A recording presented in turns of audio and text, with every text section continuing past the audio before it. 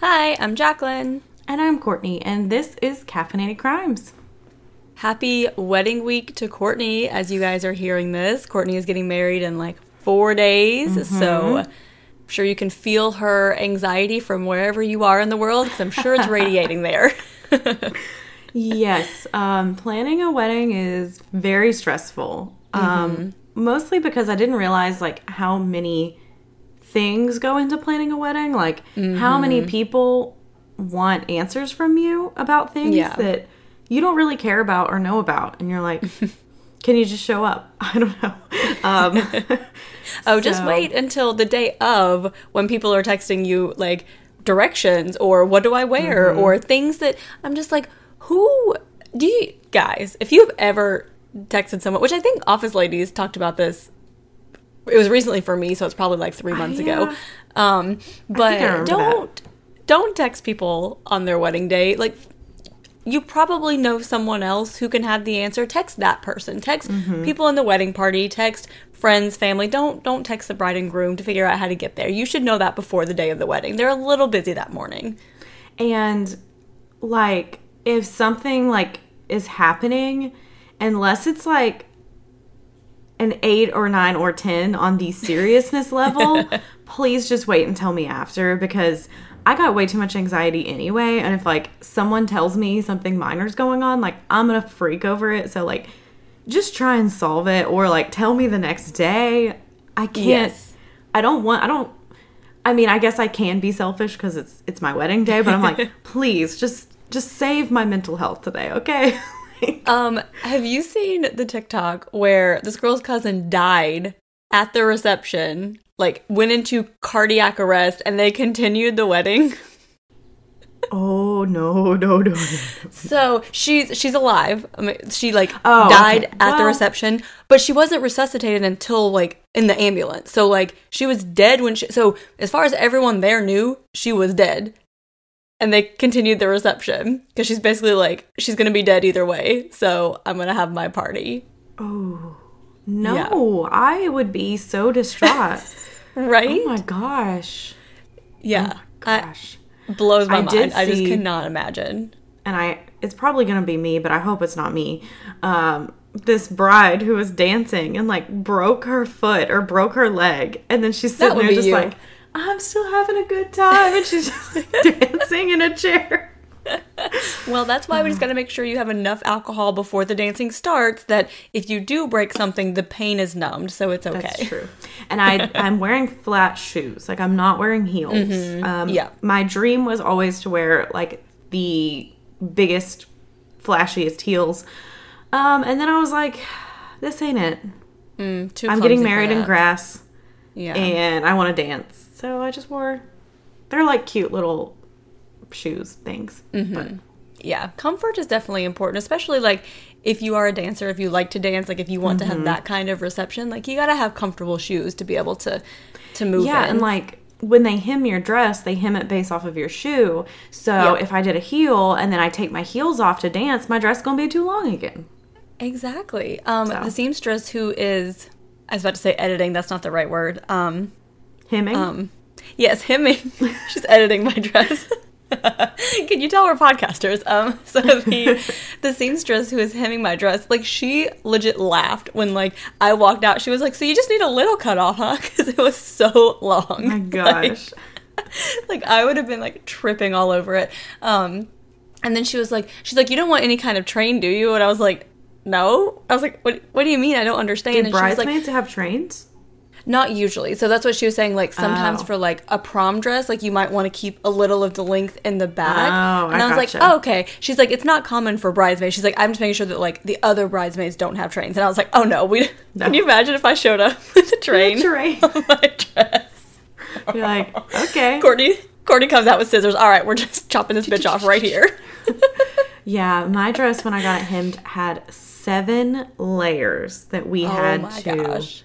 There were so many, like, thin layers. It'd be, like, a very thin layer of lace. A very thin, like, because it's, like, a bunch, And so, literally, like, I was standing there just having to hold it all up. And the girl was like, keep bouncing your knees. I don't want you to faint. Because they must have people come in and faint. Because she was like, bounce your knees, bounce your knees. But yeah, we even had to get like some more of it hemmed off from my second fitting because it was like still too long. Oh my gosh. Wow. You could make like a whole nother dress with what you had hemmed off of your dress. Probably.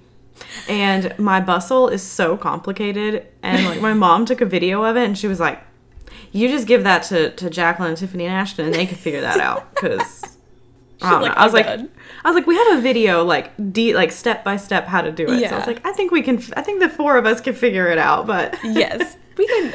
We have a lot of college degrees amongst us. We can figure this out for sure. Yeah. I'm very confident in that. But we'll see how that goes. Next week we'll be talking about how it was a disaster. Anyway, not the wedding, just the dress specifically. Oh, but yeah. So now that we've given you not even a recap because the wedding hasn't happened yet, but now that we've gotten through the wedding talk, we do have a few true crime updates before we get into today's episode.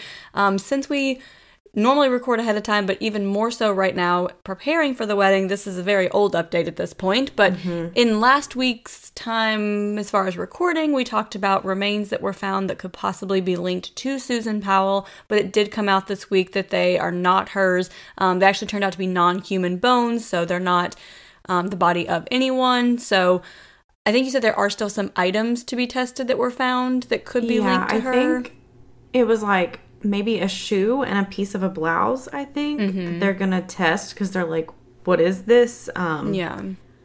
But yeah, very, very sad. Yeah, super sad. And who knows what's actually happening in real time with this update. Yeah. But Russia did invade Ukraine, so they are actively invading and attacking Ukraine. So if we do have any Ukraine listeners, I'm sure our podcast is not number one on your list of listening right now, but yeah. Our hearts and our thoughts are with you, and if there's anything we can do, seeing like the people of Ukraine just being like, I'm not leaving, I'm fighting, is just like gut-wrenching in a good way. I don't know, like all that, just like I don't know if you saw the president, because like Biden was like, I can help you guys evacuate. And he was like, I don't need a ride. I need ammunition. And I was like, and he's fighting right along with them. So yeah, I don't really know. I've seen a lot of updates of a lot of countries, putting sanctions on Russia, like kicking them out. There was like a soccer tournament thing that was supposed to be held. They moved it. So I don't know the long-term implications of this. But I think Russia has been a crazy bear that we've all tried not to poke, and it's kind of coming to a head. So just kind of remember to, like, I know people are like, oh great, gas prices are going up, this is happening. Like, that is a very privileged take because your home is not being like bombed. Like, I literally saw like makeshift NICU units in a bomb shelter. Like, yep. I was going to say the same thing. I'm sure we saw the same post. But yeah, like where they're literally just like babies lined up in the basement of this bomb shelter, like wrapped in blankets, and they're using like hand devices to like help them breathe. And like, like things are very bad. And I don't know what's going to happen. But yeah. Yeah. Like we said, our hearts go out to all of our listeners in the Ukraine. If you guys happen to be hearing this, we are thinking our of you. Russian listeners who are like protesting in Moscow and who are trying to speak out. I know that is very, very dangerous for you to do. Like, we've seen how dangerous it is to speak out, and so the people who are doing that, like, because I don't want it to kind of be like I kind of know this happened like when Japan attacked Pearl Harbor, and it was like all of them are like terrible, and it's like, no, okay, that's not no. So, like the decisions, the good Russian listeners, we're with you. The decisions that the leaders of your country make do not represent you as an individual. So for sure. Some positive news though. We have talked several times about the Ahmaud Arbery case, and this week, Travis McMichael, Gregory McMichael, and William Bryan were all found guilty in federal court of a hate crime. So that included violating Ahmaud Arbery's civil rights and kidnapping. So they will have sentencing for that later. it kind of seems like it's just they want to make an example of it because they've already been sentenced to life, but they do have that hate crime charge added on now, which will probably make any, appeals or anything more difficult. And again, just setting an example for anyone else who wishes to engage in these activities to know, hopefully, what would happen, what should happen. Yeah. And maybe it does help, I guess, if their state charges somehow get appealed. I don't know how they would. That they can fall back on that federal one. I don't really know. It does kind of seem like we're going to show what happens. Yeah. And they deserve it. I mean, they're shitty people. Bye-bye. For sure. All right. So before we get started on this case, we do want to issue a trigger warning. There is discussion of sexual assault in this episode. So completely understand if that is something you can't listen to, don't want to listen to. Completely understand. You can listen and try and skip forward when we talk, or just we'll see you next week. Either one. There's not a lot of details, but it is mentioned. So just want to make sure that's out there. So our sources for today were an episode of On the Case with Paula Zahn. It was season 15, episode 6, Stranger Among Us, and a BND.com article. So on June 6, 1977, police in the suburbs of St. Louis, Missouri received a call that the body of a teenage girl was found in an empty field under a tree. A woman was looking to buy property in a vacant area off the roadway when she found the body. So Detective Greg Moore arrived at the scene to find a teenager whose throat had been slashed, and her body was off of a gravel, unmaintained road a couple of 100 feet from the main roadway. Her bra was stuffed in her mouth, and she had a ligature around her neck, and her jeans were pulled down from the waist. So police immediately knew this was a murder and highly suspected that it was sexually motivated as well. And Detective Moore also believed that this girl had been killed at the location because her hand was still clenching the grass and dirt next to her, which is a horrific image, scene. Yes. All of the above. She was barefoot and was wearing a blue and white striped shirt and jeans. She didn't have anything with identifying information on her, and police believe that the killer was likely local and knew this spot would be a quiet location far away from other people. So because the area was so vacant, police believed she had been driven there, but they were unable to find any tire track impressions, and police did issue a statewide bulletin about the found girl and soon received a call from the assistant chief of police for Brentwood, which was about 30 miles away. And he believed the girl found could be his relative who was just reported missing earlier that day, and he drove to the morgue and did positively identify the remains as 16-year-old Velda Rumfeldt. So Velda loved art and gymnastics and was a straight-A student who enjoyed school. She was even going to skip her junior year because she was so far ahead in her studies, which is insane for a 16-year-old. Yeah, definitely. Especially in high school when you're just kind of ugh. I just don't care about anything. And yeah, she was on it. She was described as a free spirit, and Velda and her older brother Dewey split their time between their mom and stepdad's house in Kansas City and their dad and stepmother's house in Brentwood. So their parents separated when they were only toddlers, and they were very close to each other.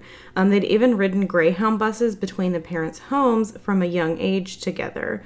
So obviously, I think especially when you're having to switch houses and your siblings, that's a bonding experience because you kind of understand okay, I know you know what I'm going through, I know what you're going through, and you're traveling together, very bonding. Mm-hmm. Yeah, and I didn't see anything that showed his exact age, but I think they were only a year or two apart. In the pictures when they were a child, they look pretty much the same age. So I think they're very close in age too. So it's you've always, as far as you remember, had that person, Yeah. So Velda and Dewey had been spending the summer of 1977 at their mom's house, so their stepmom was surprised when a stranger knocked on their door and said he was looking for Velda. And she was like, Velda's in Kansas City. She's not here. Yeah. But this stranger is insisting that she was in Brentwood and said he'd driven her to town from Kansas City to visit with some friends and was supposed to drive her back to Kansas City today. The man was wearing a t-shirt, jeans, boots, and sunglasses, and he did appear to be nervous. So Velda's stepmom asked him to wait on the porch while she called Velda's mom, and when she returned, he was gone. It was then that Velda's stepmom contacted her cousin, who was the assistant chief of police in Brentwood, and also the man who did identify Velda's remains. So the St. Louis County Police Homicide Unit was brought in and went to Kansas City to speak with Dewey. So Dewey said Velda had told him that she met a young man working at a gas station who was also from Brentwood. And he was going to town for the weekend, and Velda asked if she could have a ride with him so she could visit some of her friends in Brentwood. Dewey said the man working at the gas station was 24-year-old Bobby Keener, and he met him before Velda left with him because he wanted to make sure he was comfortable with him. Like, he's like, let me meet this guy, make sure I don't get any ick vibes, you know? Let me make sure this is a good person. Check out this situation. And Velda and Bobby left for Brentwood late at night and drove through the night because, according to Google Maps, these two cities are about 4 hours apart. So that's a pretty long drive with someone you don't really know that well. Yeah, and like they left like late at night, like they were driving like overnight. So I can imagine Dewey being like, yeah, I don't know about this. But it is also the 70s. I mean, people are more trusting and, you know, more open to strangers and stuff. So Bobby was now the prime suspect in Velda's death, and police brought him in for questioning. He said they arrived in Brentwood early in the morning and had breakfast at his parents' house. Velda said she wanted to go to Six Flags, so they did go to Six Flags together, and when they left, she was carrying a balloon on a string from the amusement park. So this was kind of a red flag for police because Six Flags was close to where Velda's body was found. So they're like, okay, prime suspect number one is putting himself and right next to it. Okay. They're like, it's coming together. They're like, we got this. So Bobby said after the amusement park, they drove around for a few hours, and at a stoplight, Velda saw some friends who were working at a restaurant outside on a smoke break, and she said she wanted to catch up with them and got out of Bobby's car. Bobby said he didn't see the men from his car and that Velda took the balloon with her, but left her shoes and purse inside his car. So Bobby said he then went home and went to bed around 10 p.m. And as he talked to police, some inconsistencies appeared in his story, and police were like, this doesn't make sense. Like, why does she get out of your car at a red light with no shoes on, without her purse, but takes the balloon and walks barefoot down the street? Like, what is happening here? Like, yeah, they're like, this guy's like putting together a terrible story because this makes no sense. Why would anyone do this? Yeah. Meanwhile, Velda's autopsy came back and revealed the cause of death as strangulation, and the medical examiner confirmed that she had been sexually assaulted. The stab wound in her neck was determined to have been inflicted post-mortem, and the detectives believed that Velda's killer was someone she knew, and likely someone that had feelings for Velda, and that she didn't reciprocate them. So police continued investigating to see, like, if Bobby fit the profile, because they feel like a lot of red flags are popping up with him. So they're like, let's see if he fits. And when searching Bobby's car, police did find Velda's purse and shoes that he said that she'd left behind. And they then went to the stoplight where Bobby said Velda had gotten out of the car and interviewed workers of the restaurant there. So 20-year-old Mark Dover said he was the one Velda had gotten out to see. And he said that she walked barefoot out of Bobby's car, was wearing a blue and white striped shirt, blue jeans, and carrying a balloon. So Velda asked Mark to hang out, but he said he had to go back to work, so she went down like walking down on the street. So Bobby's story is not so crazy now. Yeah, they're like, oh, okay, I guess she did actually do this, even though this is odd, but okay. So 2 of Velda's classmates then reported seeing her walking down Brentwood Avenue around that time. They also said she was barefoot, carrying a balloon, and was with an older man. So they described the man as probably like mid-20s, around 5'10", with long hair, and they were curious about who she was with because they're just like, oh, here's my friend and she's with this older man, like, I want to see what's going on. So they followed them for a little bit, like, just kind of innocent, you know, nosy behavior. You know, what we do today on social media, just in real life. Exactly. So they said at one point, Velda turned around and made eye contact, and the man pulled her closer, and they ducked around the next corner. But they thought that Velda was just, like, seeing this older man. They're like, okay, like, they just want some privacy. Like, she sees that her friends are following her. They want to be alone, so they're just kind of going away. They said that nothing about her behavior indicated that she was in trouble. Like, she didn't look scared. She didn't, like, try to get their attention. They thought that she was with this man and that they just wanted some privacy. Like we mentioned, Bobby's story has now been confirmed by other witnesses who had seen her that night, and he also passed a polygraph, so police no longer consider him a suspect.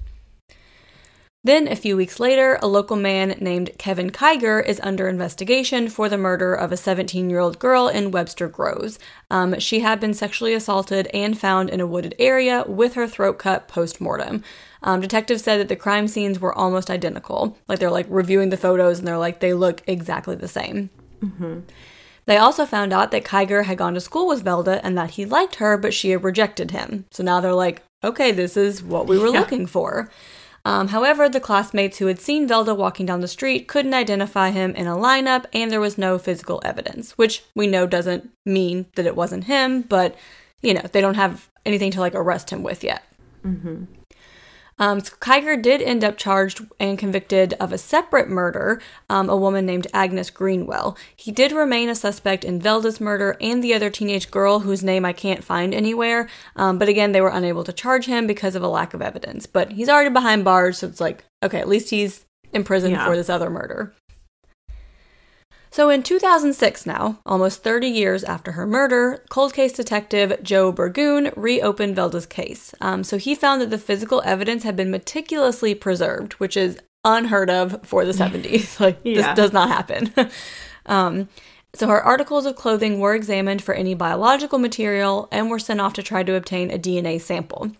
And they were successful, and they were able to get a DNA sample from semen in her underwear, and they compared it to Kevin Kiger, who is still the prime suspect at this point, still in prison, but it was not a match. So this threw them off completely, because they're like, we thought this was our guy. So they put the sample into CODIS, but there were no matches, so once again, they're stuck. So the next year, St. Louis Police Department received a call from Detective Jim Rokita from the Belleville, Illinois Police Department, who was looking for any unsolved cases of rapes and murders of young females in 1977 and 1978. So the St. Louis Police Department confirmed that they did have an open investigation for the rape and murder of 16-year-old Velda Rumfeldt in 1977. So Detective Rokita said that a 55-year-old man named Gregory Bowman had recently had his convictions for raping and murdering 2 young women in Illinois overturned based on a coerced confession. So he was currently out on bond awaiting a new trial, but Rokita felt that he was a danger and was attempting to find other rapes and murders that he might be responsible for so that he could be arrested again. Because based on, you know, what had happened with these previous murders, he's like, this isn't the first time that he's done this. Like, I need to find where else he has done this so we can get this guy behind bars again. So the St. Louis Police Department told Detective Rokita that they had recently gotten DNA from Velda Rumfeldt, and so Rokita sent in a sample of Gregory Bowman's DNA for them to compare it to. So the DNA was a match, and they determined that Gregory Bowman was a serial killer, because this is his third murder that he's tied to now. So Gregory Bowman had been sentenced to life in prison for the murders of 14-year-old Elizabeth West and 21-year-old Ruth Ann Janey. So Elizabeth West vanished while walking home from Belleville Township High School in Illinois after performing in a musical on April 22nd, 1978. Her family didn't believe that she would just run away. They're like, this is not like her. And 2 weeks later, they did find her body in a nearby creek, and she had been raped and strangled. On July 7th, 1978, nurse's aide Ruth Ann Janey disappeared from a bank parking lot in Belleville. Her body was found in a field a year later. And just a few weeks after Ruth Ann disappeared, on July 20th, 1978, Gregory Bowman was arrested for kidnapping Jean Taylor from a laundromat in Belleville. So a woman actually saw his license plate during the kidnapping, and this led to police very quickly finding him, and he was charged and convicted for Jean Taylor's kidnapping. He had also previously been charged with attacking a girl in 1972 and had served time for that then. So just an overall piece of shit. For sure. 100%. So after he was convicted of the kidnapping, he was being held at the St. Clair County Jail awaiting transfer to the Menard Correction Center to serve the sentence for kidnapping. So while being held here, another inmate, Danny Stark, told him that he could help him escape, but he needed to delay his transfer to this other place because he's like, I'll help you get out, but like you have to stay here for me to do so. And he tells him that the way to stay there and avoid his transfer is to talk to the police about the murders of Elizabeth West and Ruth Ann Janey, because he is a suspect at this time, but there's nothing to tie him to them. So this other inmate, Danny Stark, is like, hey, if you talk to police about these murders that they suspect you of committing, you'll stay here in this jail and then I can help you escape. Mm-hmm. So Bowman then confessed to these murders and was later charged and convicted of them as well. And big surprise, he did later find out that Danny Stark was a decoy that police had put in there to convince him to confess. So in the year 2000, the St. Louis Dispatch published a story about the situation behind Bowman's confessions to the murders of Elizabeth West and Ruth Ann Janey, and Bowman obtained new attorneys and a judge ordered a new trial. So the prosecutor was prepared to refile the charges and take Bowman to trial again, but he was let out on bond because at this point they're like, we can't hold you because your conviction's been overturned because police elicited this confession from you. So, since Bowman was currently on the streets, St. Louis County was able to file charges for Velda's murder the afternoon the DNA came back. Like, as soon as they had that positive match, they filed charges. He was quickly taken into custody and questioned about Velda Rumfeldt, but he refused to give a statement. So, a photo lineup was shown to the classmates that had seen Velda walking down the street that night, and they positively identified Bowman as the man Velda was with. One of the women said that she would never forget those eyes. But, okay.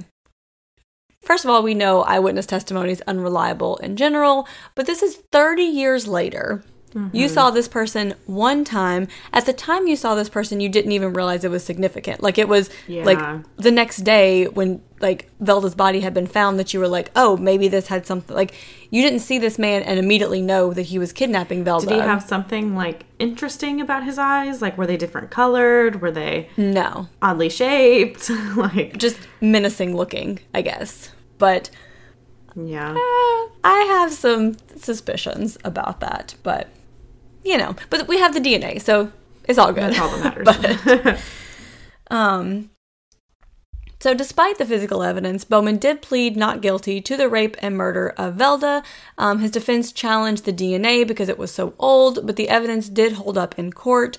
Velda's family said that he showed no remorse or guilt at the trial, but he was found guilty of capital murder, and on October 22nd, 2009, he was sentenced to death.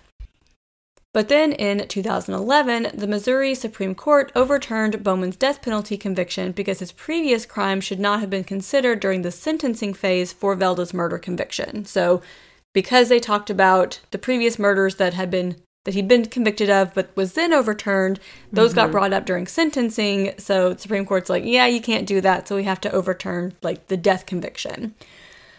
However, nature intervened and Gregory Bowman died in 2016 at 64 years old. Did it say from what? This article just says that he had been ill for some time, but doesn't really say from what exactly, yeah. I didn't know if it was like heart attack or someone attacked him or like if they knew like what it was. Because that is kind of young. Looks like he was sick. But we do see a lot of times with these killers that they die young from, you know, these random illnesses. And like, probably because you got so much hate in your body, you know, that can't be good for you. Alive. Yeah. Yeah. So Detective Rokita believes that there are more women that Gregory Bowman raped and murdered. He reported that 5 women went missing in a 10-week period in St. Louis in 1977, and all of them were later found murdered. So he does think it's a good possibility that Bowman was responsible for them. We mentioned earlier the other 17-year-old girl, and again, I can't find her name, that's why there's no information about her, but she was found murdered close to Velda in a very similar manner. It's pretty likely that he was responsible for that as well. And we know in the 70s, you know, the communication among different departments, the lack of physical evidence, they got super lucky in this case because the evidence was preserved the way that it was. You know, who knows how many others, like, there was just nothing to tie him to. But if you have a habit of kidnapping, raping, and murdering young women, at least 4 individuals that we know about He probably I'm sure did they're a not the only lot ones. more. Yeah. Yeah. Yeah, and I'd never heard of this man. So I haven't either. crazy that, like, why do some of these serial killers get all this attention and then some don't? I don't understand. Yeah, I don't either. Because I know, like, some of them that have, like, the high counts, like Ted Bundy, Green River Killer, like, those that have, like, 20, 30 known to them. But, like, Yeah. what about, like, the others who also Yeah. get attention from killing, like, 3 people? And it's like, there are so many serial killers. And then maybe that's the thing, is people want to be like, oh, it's not really a serial killer. Like, serial killers are just so rare. So let's Yeah. not talk. Let's just talk about the extreme ones and how that would never happen to me, and I'd never know that person. But, like, let's not talk about the one who a serial killer is probably in every city. Honestly, like.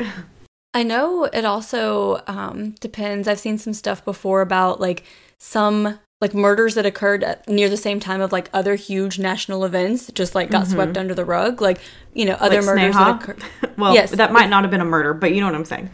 Yeah, like things that, you know, otherwise would have been big news, but there was other huge news going on, and so it just wasn't really reported on. And then if you don't have a lot of stuff, like, reported on at the time, you know, 30, 40 years later, it's really hard to find more information because there's no news articles to look back on. Like, no one was investigating or looking into it at the time, so it's just, they just kind of, their stories don't get told because the information's not there, you know?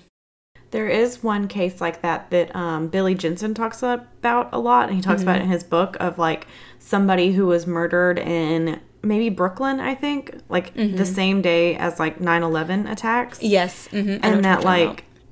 it's never been solved, and no one really talked about it because there was this big thing over here happening, but no one ever really talked, or, like, and I think that case is still unsolved, of just, like, Yeah. someone murdered this man and it was just never investigated because this huge thing was going on that they just didn't have, like, the resources to, like, do both. Yeah, and especially, like, you know, things in, like, the 70s and 80s that it's like, if there was nothing else going on, it was huge news. So you heard about it and people are still hearing about it. But if there were other, you know, big events happening, it just nothing more came of it. So, but yeah, super sad. That is the murders of Velda Rumfeldt, Elizabeth West, Ruth Ann Janey, and the kidnapping of Jean Taylor, in addition to, as we said, others who probably have not been tied to Bowman that maybe at some point in the future will, because we are seeing, you know, new stuff coming forward all the time. A lot of these cases, they have some kind of evidence. It's just a matter of, like, is it worth testing, because they're having to use resources to catch current killers. So, like, you know, they have to spend a lot of money to go back to the 70s to convict people or to find, you know, information on people that may not even be alive anymore. So it's like, you know, we just need more resources. And especially, like, from the 70s is, like, it's been, like, 30 years and, like, you know, almost 40 years. And then it's like, people don't remember that well. And people who are key witnesses might no longer be alive just from age, you know? So it's, like, really, really hard sometimes. Yeah, definitely. So that is that story. Courtney, what is your perk of the week? So my perk of the week is, last night I got to go see Rent. So they're doing their final national tour. So, like, after this, I don't think they're going to be touring anymore. Maybe they'll bring it back a few years down the road. I hope so, because it's amazing. But that was my Christmas gift to my mom and my sister. So the 3 of us got to go, and we got to have dinner and, like, go see it. And it was just so good. It's always so amazing. And of course, there's always the old people. Like, I went to the bathroom at intermission, and this, like, old woman behind me. I don't get it. I don't understand what they're saying. Let's just leave. They literally left. Oh my gosh. What? She's like, I've seen plays I've enjoyed before, and this is not one of them. And she also kept touching me, and I was, like, about to slap her. Anyway. Also, like, do these people just, like, randomly, like, buy tickets to something that they don't know anything about? Like, have you never seen Rent? Like, are you not familiar with Rent? Like, why are you there? Season tickets. Like, you can get season tickets where you get, like, all of them. But she was also acting like she didn't go to all of them, because she was calling it a play. And I'm like, well, I feel like if you have season tickets, you know it's a musical. Yeah. She also, because they want you to wear your mask, like, at all times, especially in the theater, because these people are touring, like, they can't get COVID, basically. And like literally in line for the bathroom, she like rips her mask off when all of us around us, and she's like touching me, and I was like about to just slap her because she was so loud, like screaming, shit talking the show. And I'm like, wow, fuck you, just leave. Yeah. But it was incredible. It was amazing. It was a great cast. I enjoyed it. I always loved Rent. So yeah, that's awesome. But yeah, that is my perk of the week. Jacqueline, what is your perk of the week? My perk of the week is very boring compared to that. But I did decide at the start of the year I was going to work on decluttering my house because I was pregnant when we moved in, so I didn't do as much of like the heavy lifting and like unboxing as I normally would have. So some stuff just kind of got shoved in closets and to deal with later. So I finally decided to deal with it. So I just did like one room every weekend since the beginning of January. And now here we are at the end of February. I've finally gotten through all of my rooms. I've put baby stuff in the attic. I've donated things to the thrift store. I've thrown out stuff we didn't need. And my whole house at this point in time is decluttered. You know, we know it accumulates quickly, so probably won't last. But it is a great feeling for right now. I have all of my like drawers and closets and everything all organized and things just so. Now if I can just get my husband to keep it that way, then we'll be good. So yeah, that's always fun, like decluttering. But yeah, it does feel like it just like piles back up and you're like, wait a minute. Yeah. Wait a minute. Like I just got rid of stuff. How do I have more junk I do feel like I sometimes have to be in a certain mood too. Like sometimes I'm in moods where I'm like, throw it all away. And other moods I'm like, but this one time with this wallet, I went to this place. I can't throw it away. And I'm like, throw it away. Yeah. I've been like that my whole life, but it got a lot better after my mom died and we had to clean out her house. And I was like, there was so much junk that was kept for sentimental reasons, but like it was for sentimental reasons. Yeah, because there was like your like timetables quizzes from 4th grade. Yes, like the extreme part of sentimental. Yes. So it's like some of it is nice, but yeah, when you see like the extreme of it, you're like, okay, I need to tone it down. Yeah. And I also try to think like, what things do I have that like would be sentimental to like my children? Because there are some things I'm like, oh, this is special to me, but like my daughter's not going to care about it. Versus like my mom kept like letters between her and my dad. Like that's super special. Like that means a lot to me. Like I'm glad those exist, you know, but things that I'm like, I do keep like every card anyone's ever given me, like a birthday card, Christmas card. I like to keep those. So to my future children, if you exist, if you need to throw those away, I understand. Right. They're in a box. They're neatly in a box at least. Like they're in like a contained area. I do that, and I have a goal of someday, we'll see if it happens, but like save it, like cutting out like the message parts and like saving the, you know, like making something out of them where it's not just like a huge box of cards, but we'll see if that ever happens.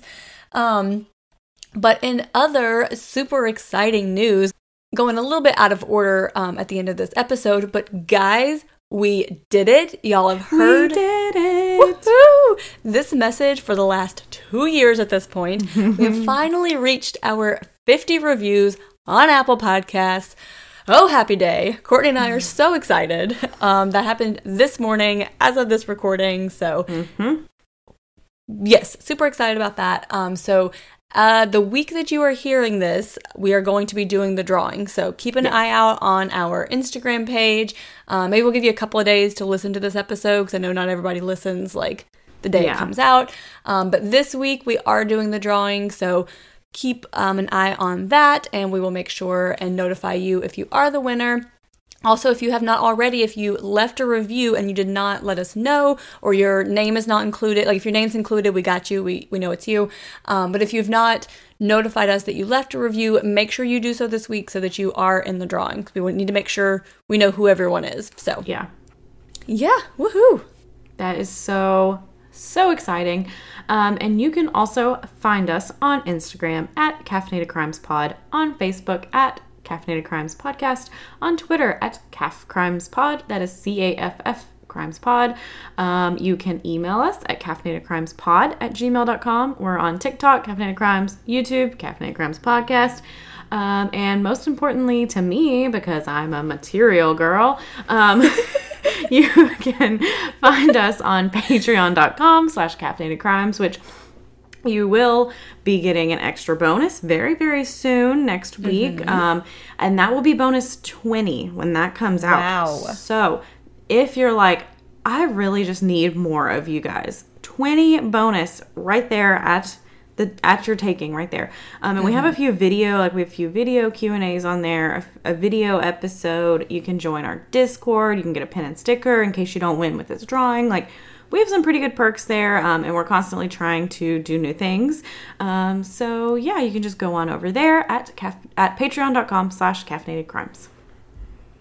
And wow, we don't have to say about the giveaway anymore. Oh my gosh, it is a beautiful day in the neighborhood. Okay, in the meantime, go have a cup of coffee. And don't commit a crime.